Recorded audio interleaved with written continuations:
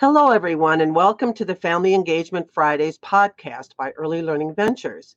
Today we have Kathleen Larson, who is a registered dietitian and lactation consultant from the Mesa County WIC program, who will be discussing feeding babies birth to 12 months of age.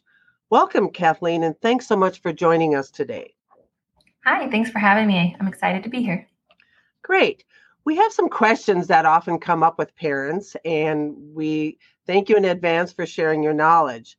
The first question is, how long should parents offer breast milk or formula to their babies?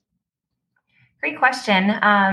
So it is recommended to only offer breast milk or formula for the first 6 months, and then around 6 months to continue to offer breast milk or formula, but you can start introducing some baby foods, some solid foods, and then continue that until they're a year.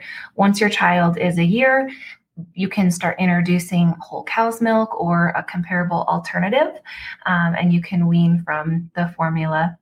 The American Academy of Pediatrics recently changed their recommendations for breastfeeding, and they state that a mom and baby can continue to breastfeed up until 2 years or beyond, as long as mutually desired as for the mom and the baby. Great. There's also questions that parents have about introducing baby food. So if you could talk a little bit more about that, that would be great. Absolutely. That can be a big time for babies. As a general recommendation, babies are ready to start taking baby foods around 6 months. It's important to make sure that you're watching your baby to make sure that they are ready. They can give you some signs that they're kind of interested in food and that it's safe to get them started on that.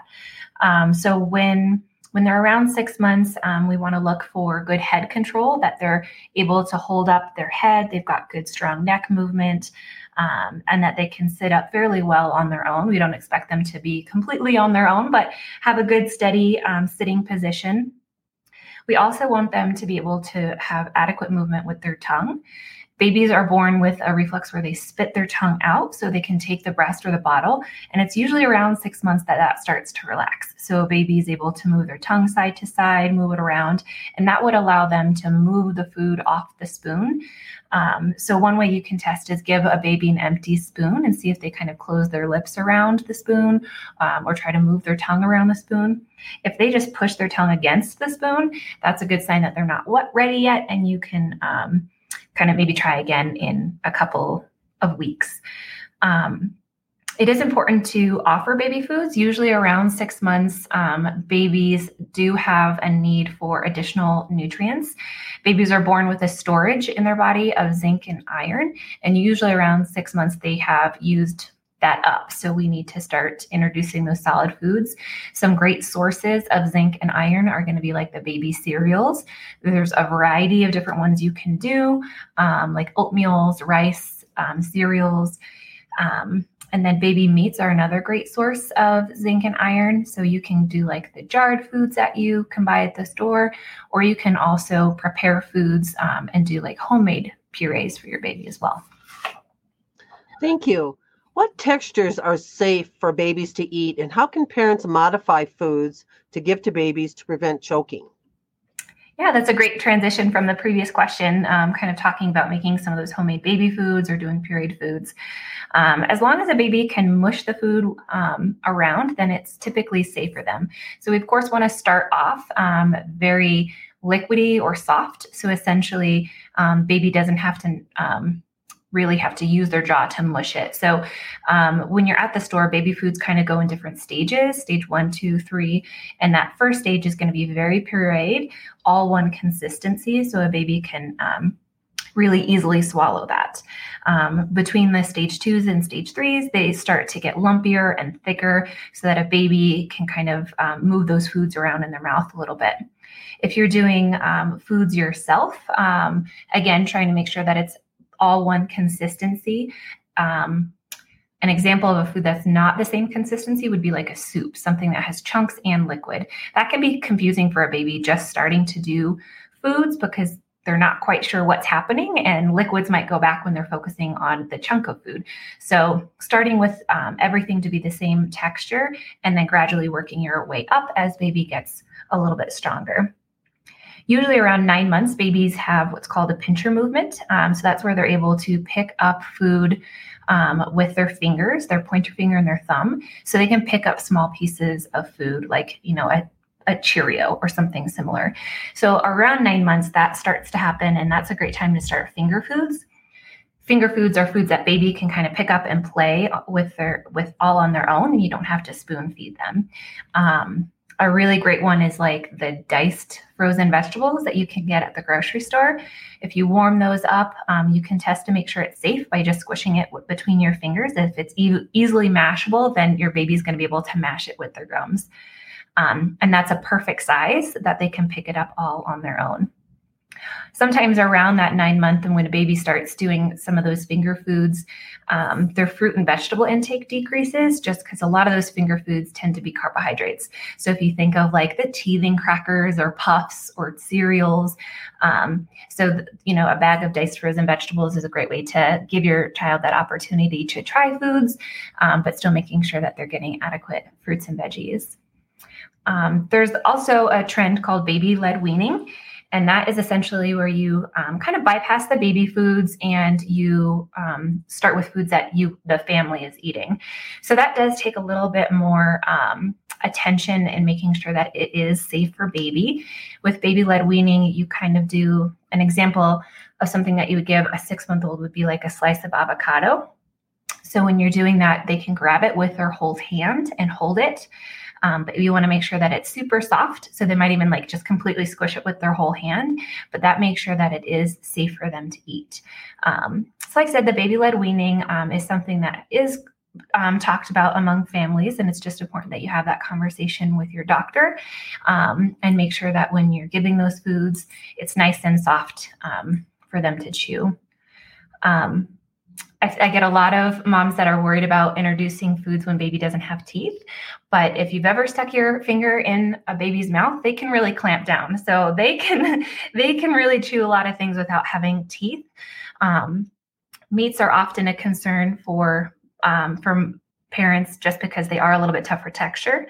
So trying to do like the jarred meats, those are going to be nice and soft and moist, and a great way to introduce that. Or even just meats that you guys are eating. If it's a meat in a soup, it tends to be a little bit softer because the broth keeps that moisture. And then just chopping it up really small, kind of like a ground beef size where it's really small for them to be able to gum around and swallow. Great, thank you. Does my baby need to drink water? That's a great question. I think, in the hot months, it can be really tempting to want to offer your baby water, but really they're getting all the hydration they need from breast milk or properly mixed formula. So babies under 7 months do not need water. Babies have really small tummies, so it's important that what we give them has calorie and nutrition and good sources of protein for them to grow. And if we give them water too soon, then their belly is going to be full and they won't get the nutrition that they need. So holding off on offering water until they're about 7 months. Around that time, they're going to be doing baby foods. So you can give water, like an ounce of water in a sippy cup with their meal. And that gives them practice with the sippy cup. And it also makes them feel kind of like you, because as an adult, we tend to have a glass and we take sips during our meal. So a lot of times they'll kind of mimic what you're doing, and that will get them great practice with a sippy cup. Great, thank you. And our final question is, with the recent formula shortage and some parents having trouble finding their preferred formulas, excuse me, do you have any suggestions how parents can address the shortages? It has been a very challenging and scary time for a lot of families not being able to find the formula that they typically use. So I think trying to understand that formulas fall in various categories and trying to stick with the same category that a formula that your baby tolerates. Ideally, if you're able to, sticking with the same formula is great. But if that's not an option, just knowing what your baby does well with. So most of the formulas have kind of a standard formula, just one that is very generic. And it might say like for newborns to a year or newborns to 6 months. So those ones are very standard.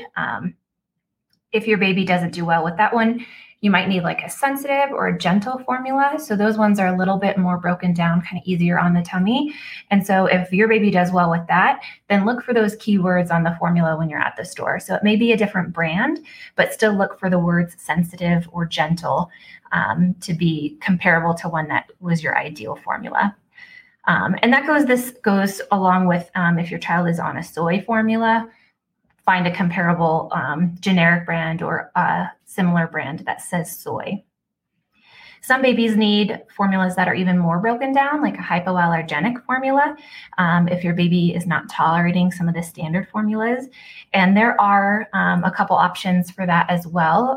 There's usually like a name brand and then a generic store brand available, or sometimes not available, but looking for the ones that say hypoallergenic is going to be comparable. If you are not sure which formula to offer or you're confused about what is comparable, you can always talk with your pediatrician to have a couple of options of ones to look for, or even your local WIC office.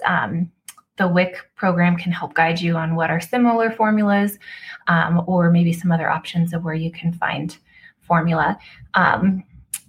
For most people, we kind of think formula at the grocery store, but drugstores often have formula too. So sometimes it's looking at different stores or places that you don't normally go to. So kind of like the bulk stores, grocery stores, drugstores, those are all great options to find formula.